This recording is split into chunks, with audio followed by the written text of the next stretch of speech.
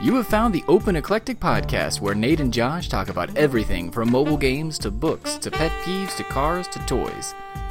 Our interests run eclectic and we're open to more. Welcome to the Open Eclectic.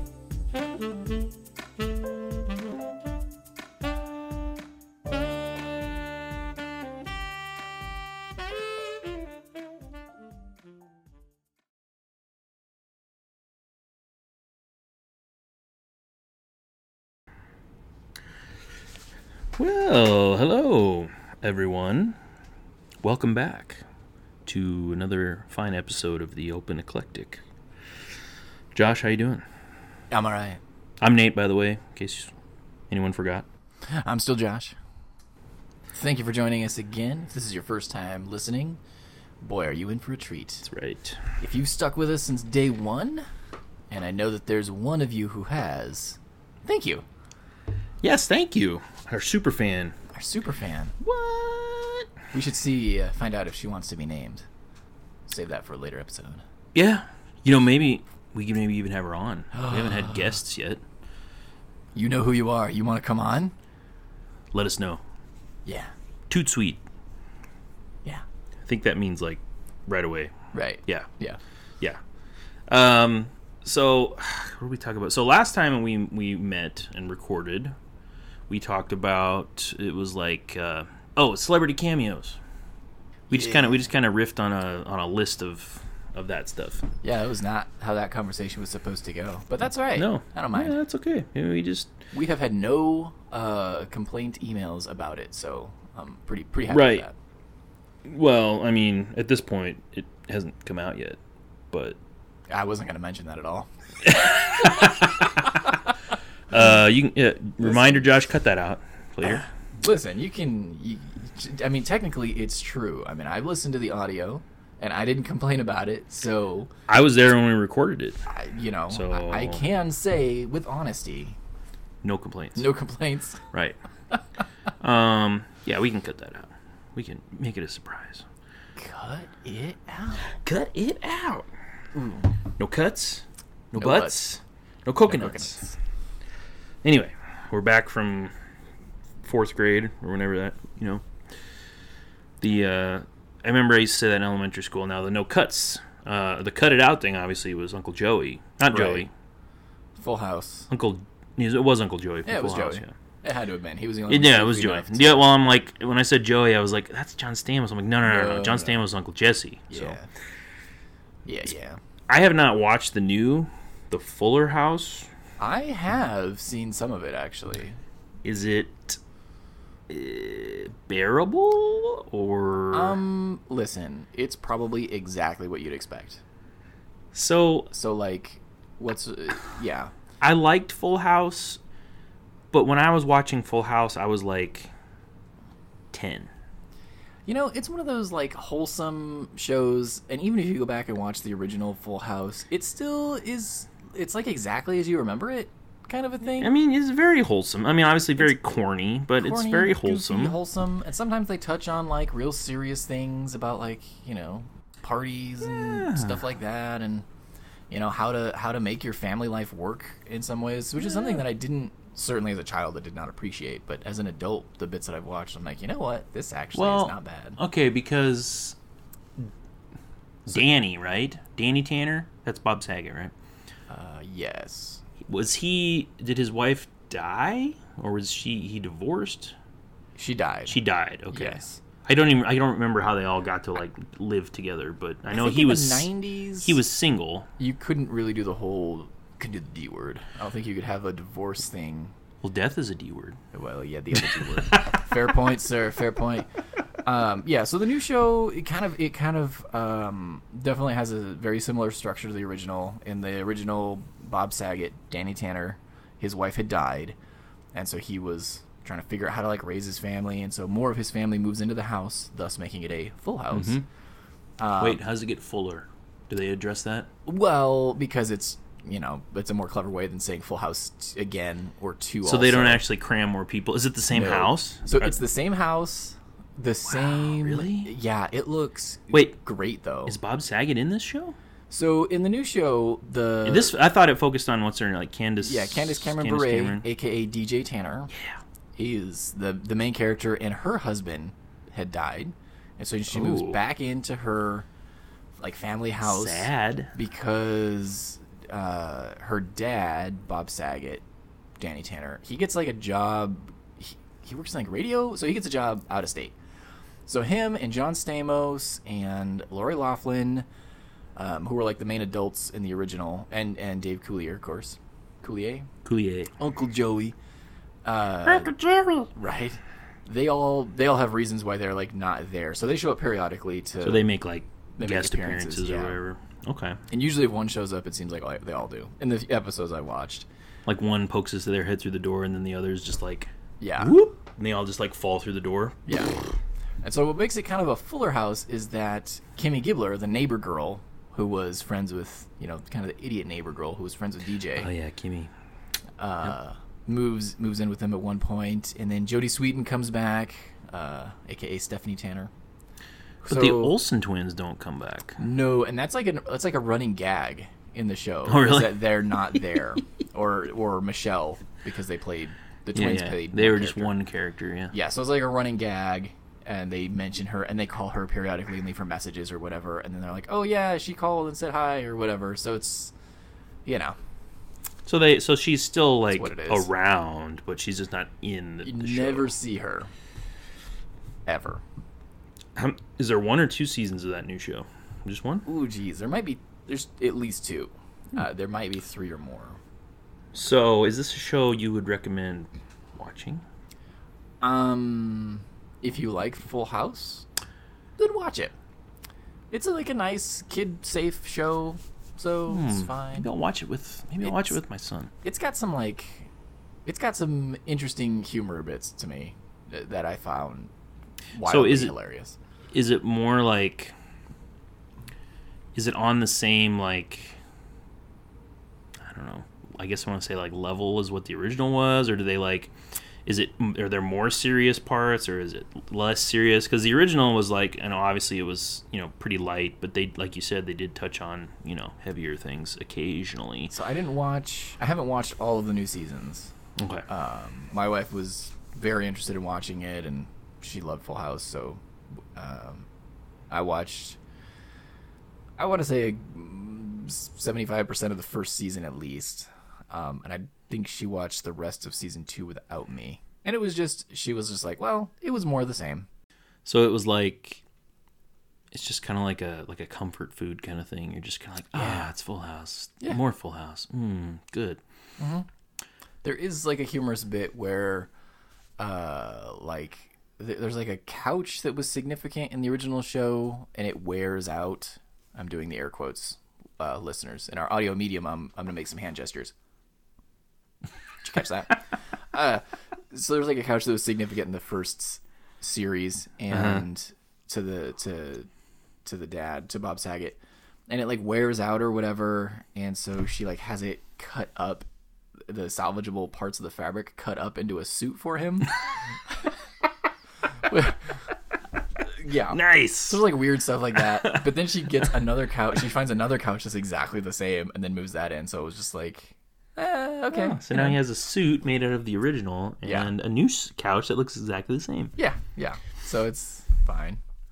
Okay, you know what show from that era that I would like line up outside somewhere to watch that? Quantum Leap.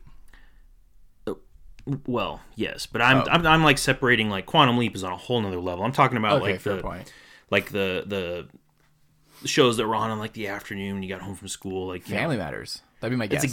That is exactly it. Oh, Family Matters. Yes, I agree. I think that's a show that could come back. Why did they not bring it back? I don't know. Hold on.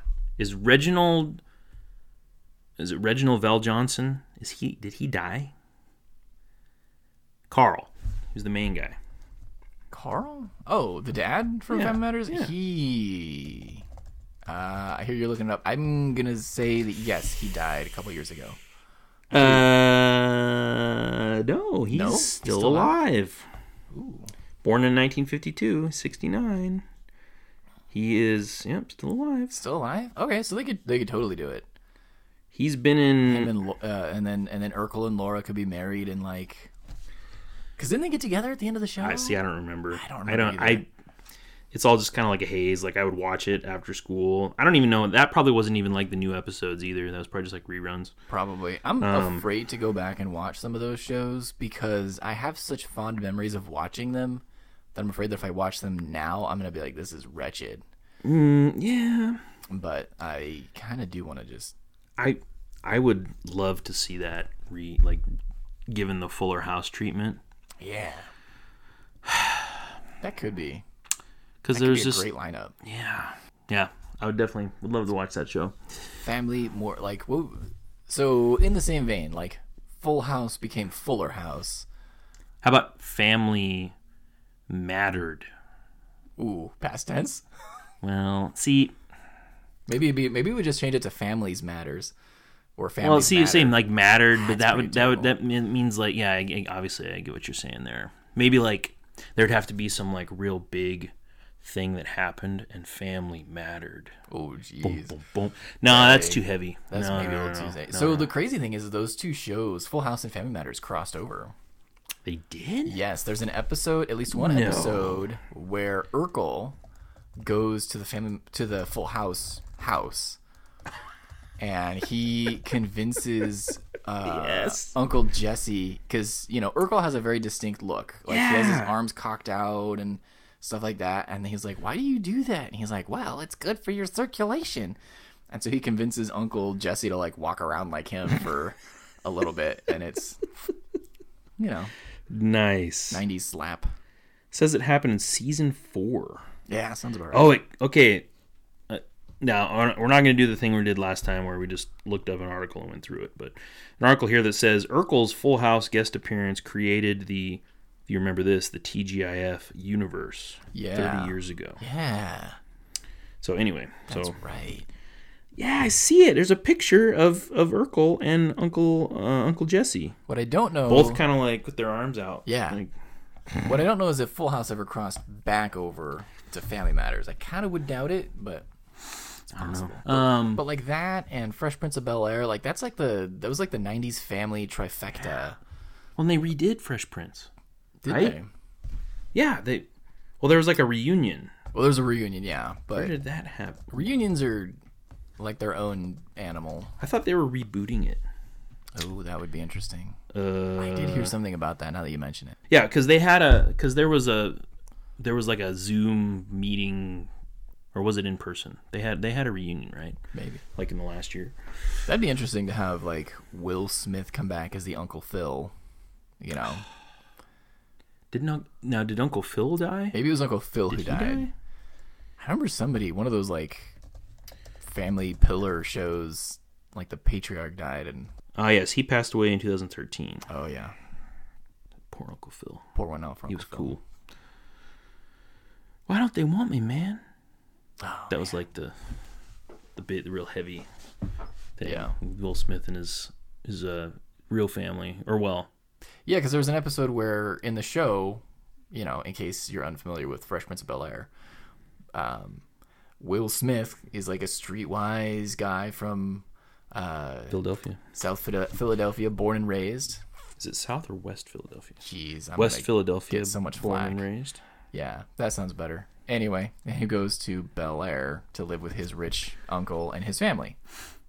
And I've noticed that in modern times, rich uncles are in just really short supply lately. So, and so then the havoc ensues of Will's streetwise savoir-faire trying to mesh with his cousins, like Carlton's really stiff upbringing and very. I don't know if I go so far as to say square, but kind of, No, he's totally a square. Totally a square. He was a dork, man. Absolutely. So in the show, Will Smith's dad is supposed to comes back and is like, yeah, well, we're gonna go and we're gonna do all this stuff and it's gonna be great.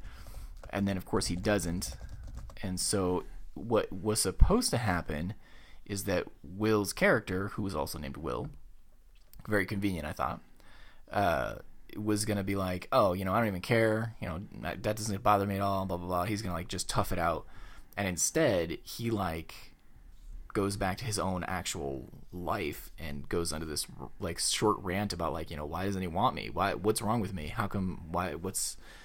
And Uncle Phil, gives him a big hug and is like, but you're wanted here. And anyway, it's a really great moment, and it's one of the best like ad-lib moments, and it was like a moment between two people and two actors, not between like the characters, but they were just like, this is too good, we're leaving it in the show. So that was an ad-lib? Yeah. Will just like in real life, he just started breaking down. Oh, I didn't know that. Yeah. So he wasn't supposed to do that then? Nope. He was just supposed to be like, who needs that guy? And like that was going to be the end of the show. Wow. Or the end of the episode, and instead it went on to like interesting. Be this heavy that moment. adds a lot more to that then. Yeah. Because it's like, it's a great moment, if they would have scripted it, but the fact that it was a spontaneous thing, that's pretty cool. Yeah, so just kind of, then Uncle Phil gives him a big hug and just kind of shows what kind of man that actor was in real life too. That, gave him a hug and was like, you're home now. I forget what he says. I feel a little bad. He says something anyway. I'm gonna have to watch that scene at some point. Yeah, it's great. It's so good. Yeah, those are definitely shows that could come back and I think have a lot of, I don't know, it seems like a lot of shows, if they're meant to have any sort of positive impact, are just, I don't know. It's not the same now. It's not just, hey, here's like a wholesome thing that you could watch, and once in a while it'll get real heavy like that one, or of course Family Matters and Fresh Prince both touch on racism quite a bit and that sort of thing. Yep. And great, and they handle it, from what I remember, really well. Yeah, because all the main, like, majority of the cast are black. Yeah. So I mean, it's not. Yeah, they don't really shy away as much from the issues that were being dealt with in the 90s and are still somewhat not really somewhat, but in a lot of places are still prevalent today. So it was I don't know, just having another show like that where it really was kind of at its core a family life show. So that was like, these shows were all this was before like the explosion of like cable shows, right? These are all like broadcast, ABC, CBS, NBC, whatever. I don't remember what channels they were on. After school syndication. Yeah. So I mean, there's obviously these companies still make shows. I have not watched any of the shows that they've made. So I know that there's, I don't even know what shows they have now. Like, I've been watching, obviously football season started last week. So you're either watching Fox or you're watching CBS or NBC. So you get commercials for all of their shows.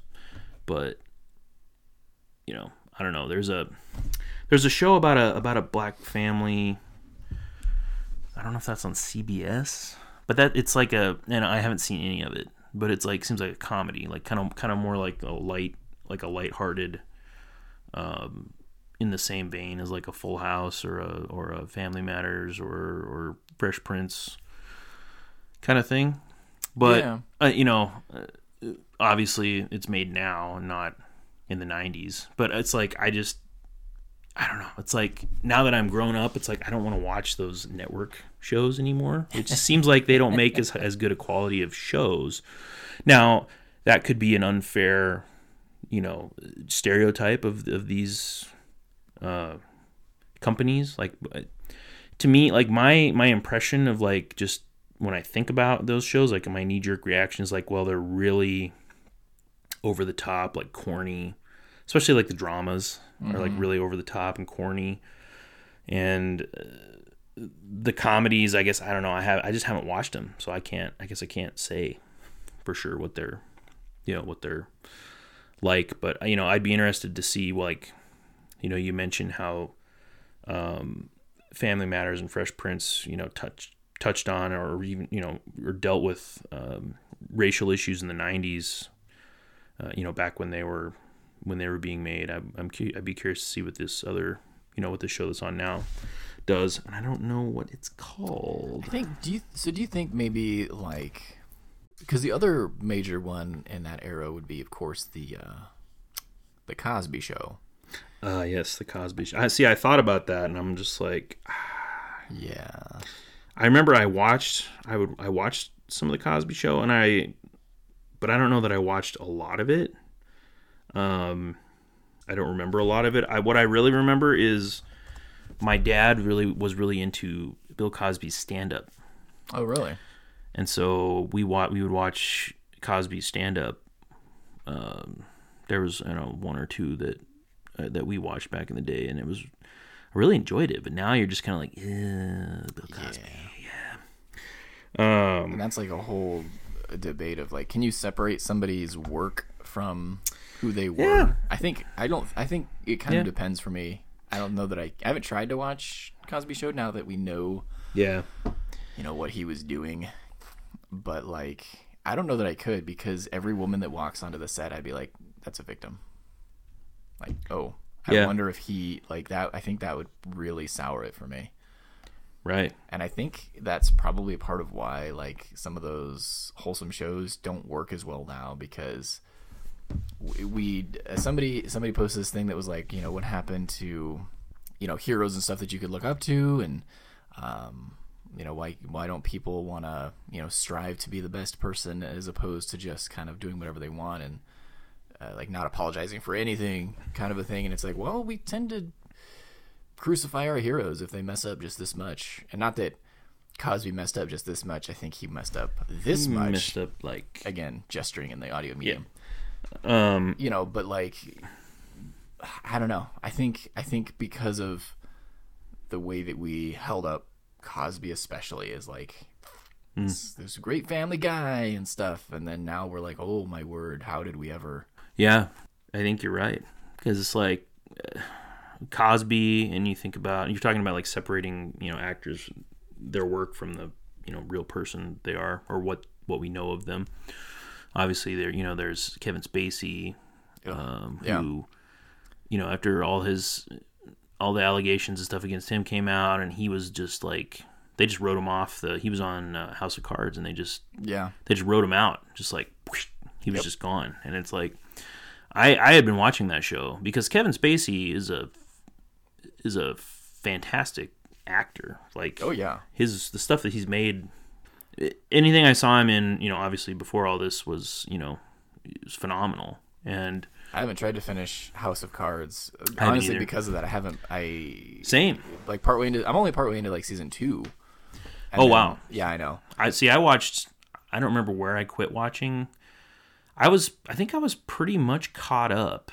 Oh, and then all this happened. I think that might have been before, like, I don't know if it was right before like a season dropped was when all this happened, and then I don't remember, but I didn't pick it up after that, because like the show itself was already kind of like but and then this happens and you're just like, no. But I will say, like, the first couple seasons, great. I will warn anybody who's this is what I tell people about House of Cards. If you're gonna watch it, in the first 5 minutes of the first episode of the first season, if that makes you too uncomfortable, just don't bother with the rest of it. Yeah. Like, honestly, that's kind of the tone that the rest of the show takes. It doesn't get any better or worse. It's about like that through the rest of the show. If you don't like that first 5 minutes, don't watch anymore, seriously. And you'll know exactly what part that I'm talking about when you watch it. Yeah, because like that happens, and it's, that event is a real, like, oh my God, real shock. Yeah. But you're right. I mean, it's just like they push the pedal to the floor, and they just keep it there. So it felt like just Breaking Bad did the opposite. Maybe we've talked about this before, but where you're like 4 or 5 episodes in, and you're thinking, and I'm thinking, okay, it's gonna be like poor dad has cancer, sells drugs, haha, and then all of a sudden it takes a turn, and you're like, ooh. That got dark. That was it? Okay. I see what we're doing here. What's the next episode going to be like? And then you watch and you're like, okay. So they were just kind of It was part of the storytelling Mm-hmm. to build up to this moment where there's like no turning back. This is it. But House of Cards, no, they just out the gate. It's like, let's be clear about who's the good guy here. Nobody. Yeah, pretty much nobody. And Josh is absolutely right, listeners. If you haven't seen it and you don't, you can't take what happens in the first 5 minutes, then just don't watch it. Yeah, just be done. I will recommend another show at another time for you to replace it with. Just be done with that. So, yeah, I guess so. We're talking about these things like we're bringing up like examples. Obviously, Tom Cruise, which I don't know if we talked about him last time at all, but it's like some people don't like him. I mean, obviously a lot of people do, a lot of people don't. There's this whole thing with him and like people are like, oh my God, he's crazy. He's a Scientologist. He does all this crazy stuff. Now, granted, there's nothing that's on par, at least right now, that we know of, I guess, with Kevin Spacey and Bill Cosby. Right. But I guess it's another example of someone I could think of where you're like, okay, he's a really like dedicated and a really talented actor, who I don't think you can argue that he doesn't put like 100% of himself into like all of his roles. So it's like, I get if you're just not a fan of his acting, I guess. Yeah. But so I feel like with Tom Cruise, it got a little bit harder. Well, it wasn't hard at all before we started hearing this stuff. I think that was kind of around like when Katie Holmes, like when he was married to her, right?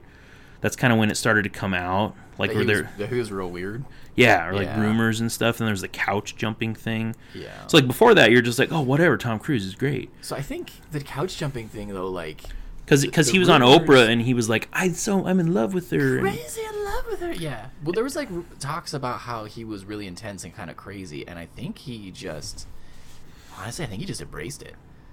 So he was just like, yeah, all right, I can be this character. Let's do it. He committed to the role of being Tom Cruise. After everyone was like aware of like, oh, Tom Cruise is crazy and he's a kooky Scientologist. I guess the thought was kind of in the back of your mind, or at least for me, in the back of my head when I was watching other movies. But I feel like I can still enjoy Tom Cruise movies. I think it's because his level of crazy though is he hasn't been like basically been accused and like pretty much found out to have done these bad things like Spacey and Cosby. The worst thing I can think of where it's like you have a tangible accusation, I guess, towards Tom would be he like chewed out a crew member or something. Christian Bale did that too, and they like crucified him for like 20 minutes, and then it's like, okay, whatever. Yeah, and it's like, well, sure, I don't know. I'm not saying that's okay, because you really should treat your supporting coworkers as good as you can. But also, I kind of get it, especially for Tom Cruise. Like, thinking about this guy and how he does all of his own stunts, and like he will sometimes make the directors let him do multiple takes of the same thing because he wants to. Okay, I could get how how he's so focused on doing this dangerous stuff, and then for someone to mess it up for him, like, I'd be upset too. And I'm not trying to justify his actions, but it feels like there's a balance there as opposed to Cosby or Spacey, where it's like, I mean, one is like they yell at somebody, and the other is they like sexually assaulted somebody. It's like big leap there. And I can also kind of, I mean, I can understand Tom, and I mentioned Christian Bale. It's like, I think it's kind of the same thing. Like, somebody walked into a shot and messed it up, and it's like, okay, be a professional. Come on. I'm like, okay, I get it. Like, people are like, just lighten up. Come on, whatever. It's not a big deal. And it's like, yeah, but I mean, it's also their job. I mean, you can be like, well, being an actor, that's not a job. It's like, work, well, it is a though. job. Yeah. It's work. I mean, it's what they do. It's how they make their money. So it's just like, I mean, are they overpaid? Yeah, definitely. Of course. But, on the other hand, it's their job. I mean, whatever. I mean, you can kind of see it from both sides, I guess. But Christian Bale and Tom Cruise actually try and be different characters, unlike other actors who are the same character and everything. Yeah. So, right? Man, there should be like some action movie where it's like one of those movies where it's like two really awesome like almost like equally powerful or skilled characters like facing off against one another, like in Face Off. Well, yeah, I mean, yeah, but like I don't know, like Tom Cruise and Christian Bale, they should be one where they're pitted against each other.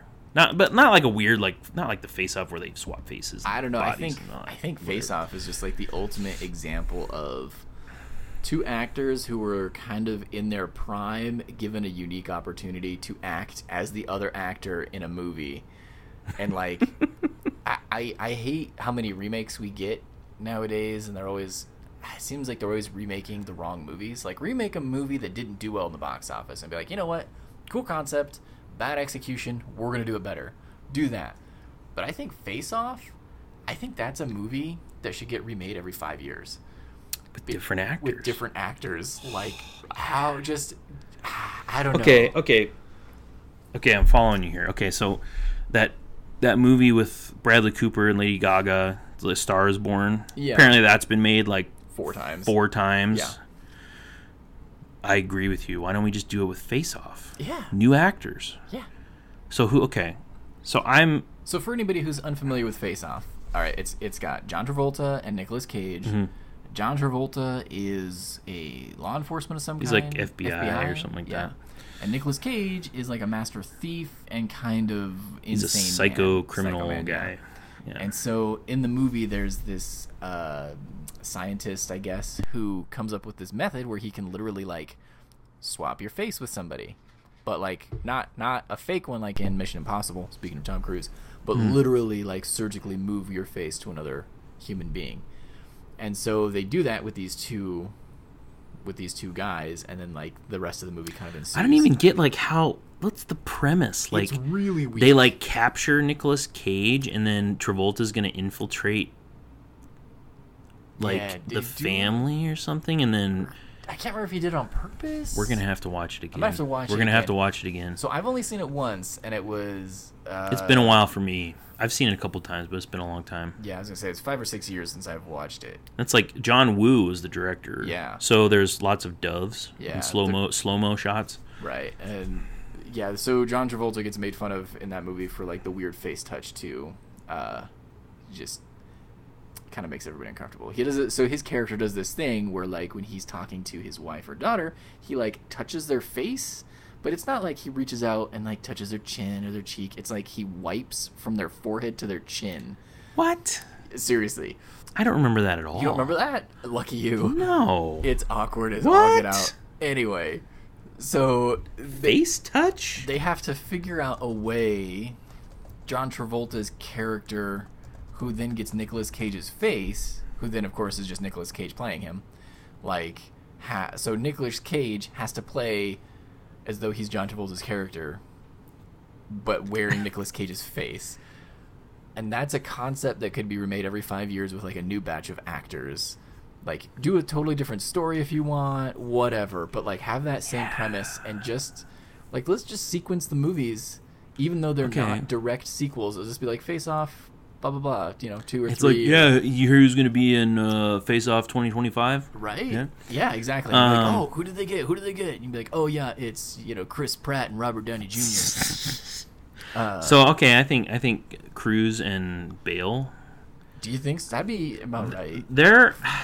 Yeah, I think that would be pretty sweet if they do that. They both tend to super commit to their roles. I was gonna say they're both really serious, but like no, they're like method. At least Bale is for sure, and Cruise is just intense. So I mean, he'll just do. They could both do it. So they would be playing. So they'd each have their own have a character, and then so they would have to play that character for a while, and then they would flip their faces, and so they would be the opposite playing character. The opposite character. Yeah, that just I think every 5 years you could just take you could just take like whoever the two like lead, and you could alternate like so every 10 years you get a male version, and then every 10 years you get a female version. That would be interesting too. Yes, a female version. Because oh my god, like Jessica Chastain. And no, wait. Okay, she's good. I love Jessica Chastain, but what about Angelina Jolie and Charlize Theron? That'd be interesting. Because they've both been in these gritty like we were talking about this before we started recording, like the Atomic Blonde, Salt was the one that Tomb Raider. Tomb Raider, Yeah. yeah. Lots of kind of fun popcorny movies where you just kind of go for it. Who would be like an cool. off the wall one, like Melissa McCarthy and Angelina Jolie? I think it'd be Melissa McCarthy and Rebel Wilson. Oh God. we could do like, and we could have different themes. Like you could have like a stoner version. Like it could be like it could be like Pineapple Express Face Off. So it could be like James Franco and Seth Rogen could switch faces. I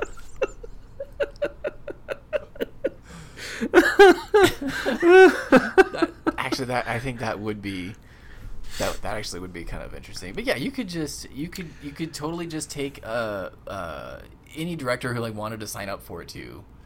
Like you could just be like, the studio could be in charge of it, and they could go around and be like, hey, yeah, you could have different directors. It'd be like that could be a cool thing to introduce somebody as like if somebody comes to them. It's like back in the day, Peter Jackson, when he wanted to make Lord of the Rings, people were like, I don't know, you've made only like weird, stupid movies. I don't think you can handle something of this project. And of course, he proved it to be wrong. But right. like a tester, and the Wachowskis also, before they made The Matrix, there was another movie they had to make and prove that they had the chops to make a movie. Okay. So this could be like a proving ground movie, where they'd be like, okay, well, yeah. So you want to make this big whatever movie? Cool. We're in a face-off year. So they could have like they could do like a draw, like they could have like a raffle. How they'll draw the groups for the World Cup, like soccer. They would have like draws for like, okay, and the director is gonna be, and the actor face off main character 1 is gonna be Bradley Cooper, and face off main character number 2, Chris Pratt. That honestly, I think that could really just work. turn it into just like this whole freaking thing. How do we make this happen? don't Hollywood, know. are you listening to us? They Hello? gotta be. Hello? Yeah, I was trying to see who made who produced the movie, because you could just do too where like everybody who like every director who works for the studio, that's like a risk or whatever that they have to take, where they know that if they make a movie, it's in their contract where they may be selected to make the next Face Off movie. That would be so awesome. That, I think, Dude, this is the best idea that I have heard in ever. I like don't know if there's a better 20 idea. years. Sliced bread is secondary to this. Okay, so it was The internet? Right? Lame. Production companies were Paramount Pictures, Touchstone Pictures, and Permute Presentations. Permute. Never heard of them. Buena Vista, distributed by Buena Vista. Buena That was Vista. international. Oh, Paramount, United States. Paramount, yes, that makes sense. Oh, yeah. Yeah, so that could be. Oh yeah, so it's that's right. So Sean Archer, John Travolta, survives an assassination attempt by a freelance terrorist, which is weird when you think about it. Are there corporate terrorists then? I guess probably there are, but it's weird to label one as a freelance terrorist. Any Means he doesn't have when an people would idea. advertise that that they're hiring terrorists, like Here's my card. AT&T terrorists. Right. I'm a terrorist for British BP, British Petroleum. Yeah. Anyway, the Face Off is a wild ride. Definitely worth watching. We should watch it. We should watch it again. We should, absolutely. It's such a crazy movie that even in that era had no business being made. It was a great era. I'm not knocking the era at all, but I just can't imagine trying to pitch this movie. Like, so it was released June 27, 1997. So you figure that the pitch had to be made in like, I don't know, let's just say 95. So it was like a quick turnaround. 95, 94, something like that. So on the Wikipedia, it says it was a spec script optioned to Joel Silver and Warner Brothers in 1991. Oh, wow. So it had been around since at least 91. But yeah, just trying to like pitch this movie, because even talking about it now, it's really hard to follow. To be like, oh yeah, this actor's going to play this character, and then their faces are going to get switched, and then this actor's going to play this other character as played by this other actor. Mm-hmm. So you'd have to have like a degree of collaboration between them for like how like intense to take things and different things like that. I like this idea, Josh. I think this could just be, it'd just be like an every 5 years thing. It'd be like the next Face Off. It'd be a great opportunity for like different like filmmakers, like everybody in the whole, like everybody involved in the project, you know, just like it'd be a new take on it. Do you think would they use the same script? No, I think it would just be a totally different, like, so they would have like certain like stipulations that they'd have to follow. Like it has to be two characters that swap faces. Yeah, basically. But that's it. Yeah, that's it. Like, and there wouldn't be any, like... Well, because think about, like, the different kind of... Because, like you said, like, what if you had, like, a stoner version of that? Or... How would they even swap their faces? Like, right? I mean, because the whole premise, if you can buy into the face-swapping technology, then the rest of the movie is, like, really grounded and kind of serious. There's, like, humorous moments, as in most action movies, but, like, it just goes... And Nicolas Cage is so Nicolas Cage. He's like over the top.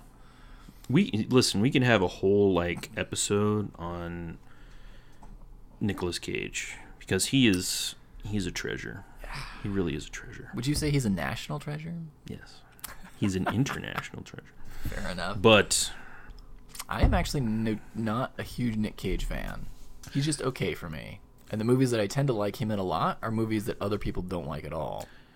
So and he's kind of like making those kind of movies now. Like he's not making like big blockbusters anymore. He's kind of doing these more like smaller, like, you know, horror, thriller, all perhaps even like B movie. That's true. Level stuff. That's true, which I appreciate about him. And I watched a couple of those. Like last year, I watched one where he was basically like a big game hunter and he ended up being trapped on a boat, like a tank, not a tanker, but like a transport type ship, a civilian ship. Yeah. You know, that was transporting animals, and there happened to be and they were also, of course, transporting a very dangerous prisoner who was supposed to be, you know, taken somewhere else and, you know, handed over to authorities, and Nicolas Cage just happened to be on there with his bunch of exotic,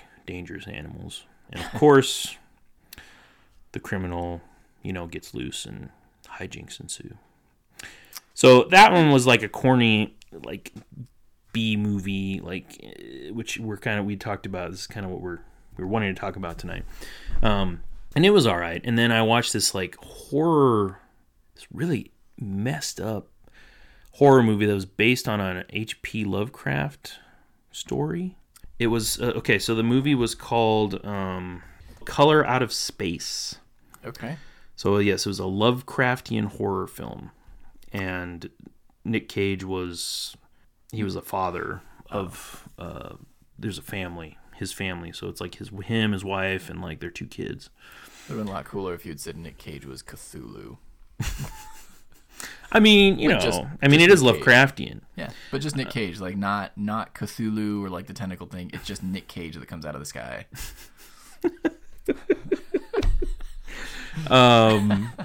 Yeah, just Nick Cage. He does this like, you know, Nick Cage like facial tick thing, and like the, you know, the wide eyes. You've summoned me here. This is what it is. No, I have to destroy the Earth. Everything.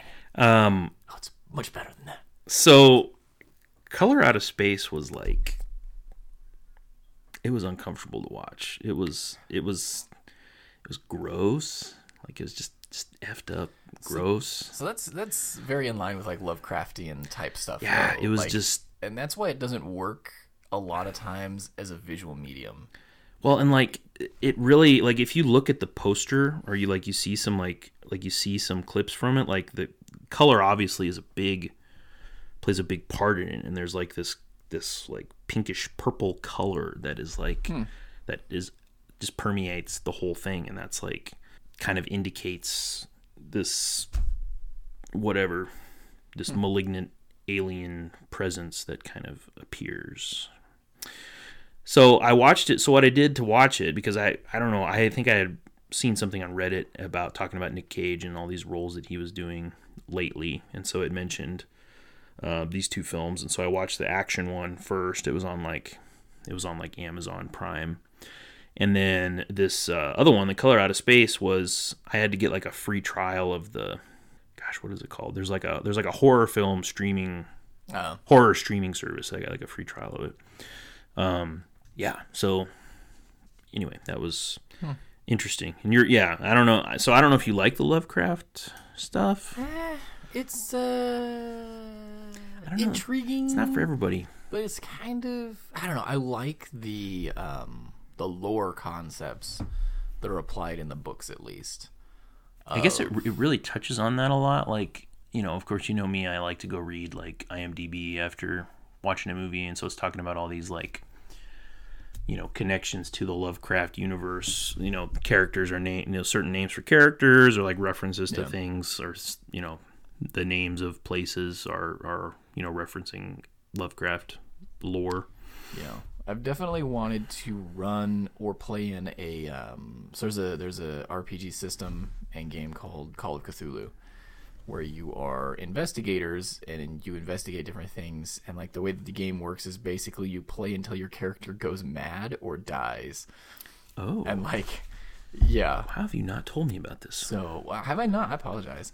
And the way that I got introduced to that is, if you guys remember back when we talked about how I found GURPS, there's a video on YouTube where this guy does like kind of crappy animations of his D&D campaigns, and I just found them interesting, and there was kind of cool concepts in the way that he tells a story and stuff. And so he was talking about how he ran a Call of Cthulhu game, and everybody was in a house, and one of his characters, because his madness level had gotten too high, basically sets the room on fire around himself, with the justification that there's a puddle, like there's a wet spot in the floor, and so he's going to roll in that, and that's what's going to keep him alive.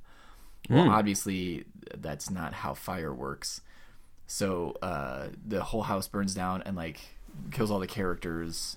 And they were all pretty happy with it. Like, it's kind of what you expect, apparently. Mm-hmm. But then they all were like, well, can we do it? Can we play again? We want to do another campaign like this. Will you run another one? He goes, sure. So draft your characters, and then they get together, and the first thing they investigate is that house that their previous characters had burned down. So it was like a cool way to like segue in and have one story and stuff. And that's kind of what made me want to try that out at some point. But oh, dude, I looked it up here. Like, there's a whole bunch of stuff. Oh yeah, in this game. We totally should play it. I think from what I remember, I'm gonna make some stats up potentially, or misquote some stats. So don't take this to the bank because they won't cash this check. But if I remember correctly, Call of Cthulhu is like the #1 RPG game in like Japan. Like, it outpaces D&D by quite a bit.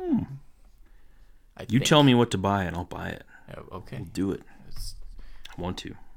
All right. Yeah, we'll do it. Let's do it. Yeah, we can do it. I don't have a problem. Yeah. But yeah, so like, that's cool that Nick did a Call, because those movies are really hard to make, because in the books in a written medium you can not say stuff. So you can just be like, oh, and it was like unimaginable horror, and then it's your imagination that puts that together, whatever that is to you. But then a movie, you have to show it. You can't just say, well, what was it? Oh, you can't even believe it. Well, yeah, I can. I'm watching a movie. Show me. So it's a lot different, and that's why it's harder to do Lovecraftian storytelling in movies. Yeah, and I think that's why that the color was such a big thing, because that really helped them show like the difference between normal, and then suddenly you have this this pinkish purple color that people had never seen before, I guess. So okay, so speaking of what you're talking about there, so with the Lovecraftian Cthulhu, like in the book you can just you can explain it without characters having to say it. Yeah. Right? And I remember there was a Stephen King book, one of his more recent ones. Which one was it? Now I can't remember. I don't know if it was like the sequel to The Shining, or if it was, which is Doctor Sleep, or if it was something else. But I about said no spoilers. This won't really spoil anything. But there was like, he wrote like it was like Lovecraftian kind of stuff that was happening. At this point in the story, and he just wrote like, what did he write? He was like, and it was really terrible or something, like just really like vague, like, okay. And I like not good. So, and it was like, it stuck with me enough that like, and I never like go leave reviews for anything, but like I went on Goodreads and wrote a review of how I was like disgusted with that, because I'm like, come on, I'm like don't just tell us it was bad, like show it, like describe it. Or with like what H.P. Lovecraft would do, he would describe how the person was feeling about it. So he would be like, and he would talk about how, if I remember right, because it's been a while since I've read any. I've only read. I think I read. Was Call of Cthulhu like a short story? I think so. I think I read that. But he would describe how the character was feeling, and so he'd be like, his arms were covered in goose flesh, and he started to perspire as he felt like the pressure of the universe like bearing down on him. Mm-hmm. And he would describe things like that instead of describing what the person was seeing, and that way it would leave it. But because those are all things that most people have experienced. And so you can put those things together and like imagine how they were feeling. Like, oh, that must be terrible. Mm-hmm. I can't even imagine what that would be like. And like, that's the point. Yeah. And it's like, I just like, and I'm a big Stephen King fan, as you know. Yes, sir. So I read this and I was just like, I just felt really like it was lacking. I'm like, come on, dude. Like, come on, Stevie. You can do better than just say it was really terrible or whatever it was that he said. That's like high school. Yeah, and I'm like, and that's exactly what I was doing. I'm like, show us, don't tell us. I'm like, this is like whatever my like high school English teacher or my college, lit professors would say. It's yeah, I can't. I was trying to look for the review just to see what I said, but I can't find it. Yeah. Anyway, it's not that big a deal. But before we go any further, I know this is like reaching way back here to what we talked about earlier. The show that I was trying to think of that was like that is primarily a black cast, like it's on like CBS. It's on now. CBS is called The Neighborhood. Cedric the Entertainer, I think, is the main character. The ads for that look humorous to me. Like today they were showing like the episode. It was like so this white guy, one of the white characters on the show, like he's like, I took a DNA test, and he's like talking to Cedric the Entertainer, and he's like, we're related. And Cedric the Entertainer's like, oh, please tell me I'm adopted. So, sorry, what were you saying? Yeah, no, Cedric the Entertainer's great. He's hosting the Emmys tonight, I believe. That's right. So, okay, so that's out of the way. So, Nate, we've kind of talked casually about you running a campaign. Maybe you should run a face-off campaign. Oh. So I have a manual for. We haven't played it yet at our game night because it does take a degree of commitment to it. But I have a book for a game called Fiasco, where there's no game master. Everybody's a participant, and everybody at the end of your scene, because it's all story driven. At the end of your scene, all of the actors basically, or all the participants and players basically vote on, I forget how it works, but they vote with dice, and they give you a die, and you either get a red die or a white die, and then you have to roll that. And one of them is like for like pushing you towards good things, one of them is pushing you towards bad things, and that's how you resolve like the chaotic element of an RPG. But I was thinking, like, that would be cool. You could almost do a 2-player campaign of Face Off where you do that. It'd be a little tricky because there'd only be 2. But I don't know. I was just thinking maybe that would be Nate's first campaign to manage, or somebody should definitely manage like a face-off campaign because. So it would be playing. So it wouldn't be like a regular GURPS one. Or... Yeah. So Fiasco's its own system. Okay. GURPS is you build your character just like in like D&D and some of those, and then you go to do something. I'm gonna jump from this ledge to that ledge. Well, roll dex to see if you. You know, keep your footing and all that. So it's not the same. This is like Fiasco is primarily story driven, where you like as a group you decide on the scene or whatever, and you have like a little backstory for your character, and then you just go for it. And then at the end of wherever you feel comfortable saying, okay, that was the scene, then everybody at the table, I got it, who didn't participate in the scene, would basically give you dice based on how they think your character progression was going to go. I see. The tricky part is deciding when to end it. Okay. Yeah. Okay. So I see. So instead of like every single little thing involving a dice roll, you just roll through the whole thing until, like you said, you get to a stopping point, and then people are like, okay, now we resolve it. Yeah, and it's more like improv, I guess, than like a traditional RPG. And scene. Right. Very good. Very good. Okay, Steven? Steven, notes. Yeah. Snaps. I like that. Okay. I don't know. I was like, man, that would be kind of, if we could find the right people, I think that'd be like really fun to commit to. Because then we could pick our own actors, and you could be like, you know, all right, so I'm going to play Christian Bale. So I'm going to start as, you know, playing as the good guy and the cop hunting down this person. And then you could come to the table and be like, well, I'll see your Christian Bale, and I'll raise you a Tom Cruise. Meryl Streep. I don't know. Something. You know, that would be cool.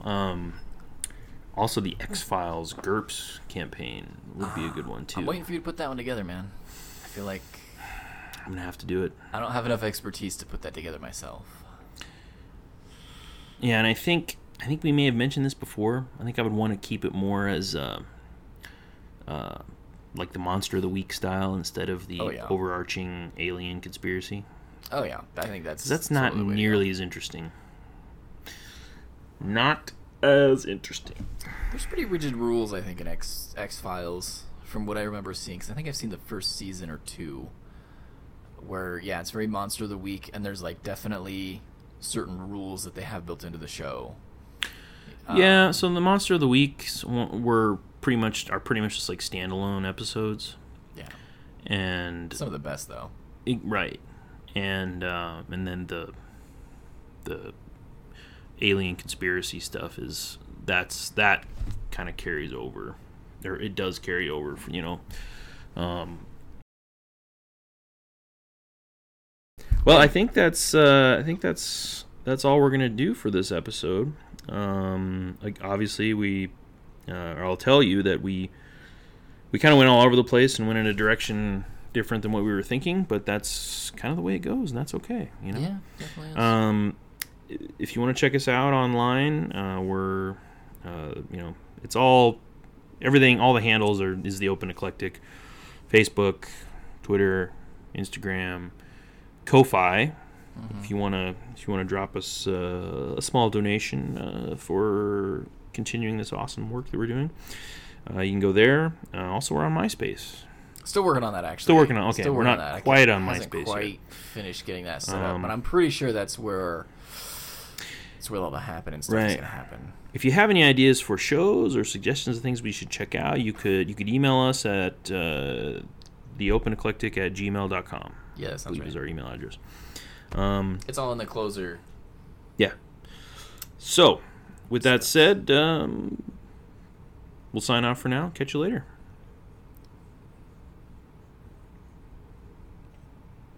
Is that it? I think good. I don't know. I could sign off as Nate. We could really finish this like a face-off episode. So anyway, I'm Josh. I'm Nate. We'll catch you on the flip side. I'm gonna take his face off. Thank you so much for listening.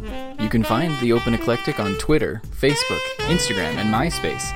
Want us to ramble on about something specific or have a comment on what you just heard? Send us an email at theopeneclectic@gmail.com. We now have a Ko-Fi if you feel like supporting the show. That's ko-fi.com/theopeneclectic. Or support the show by leaving us a review. Thanks. We hope you'll join us again next time on The Open Eclectic.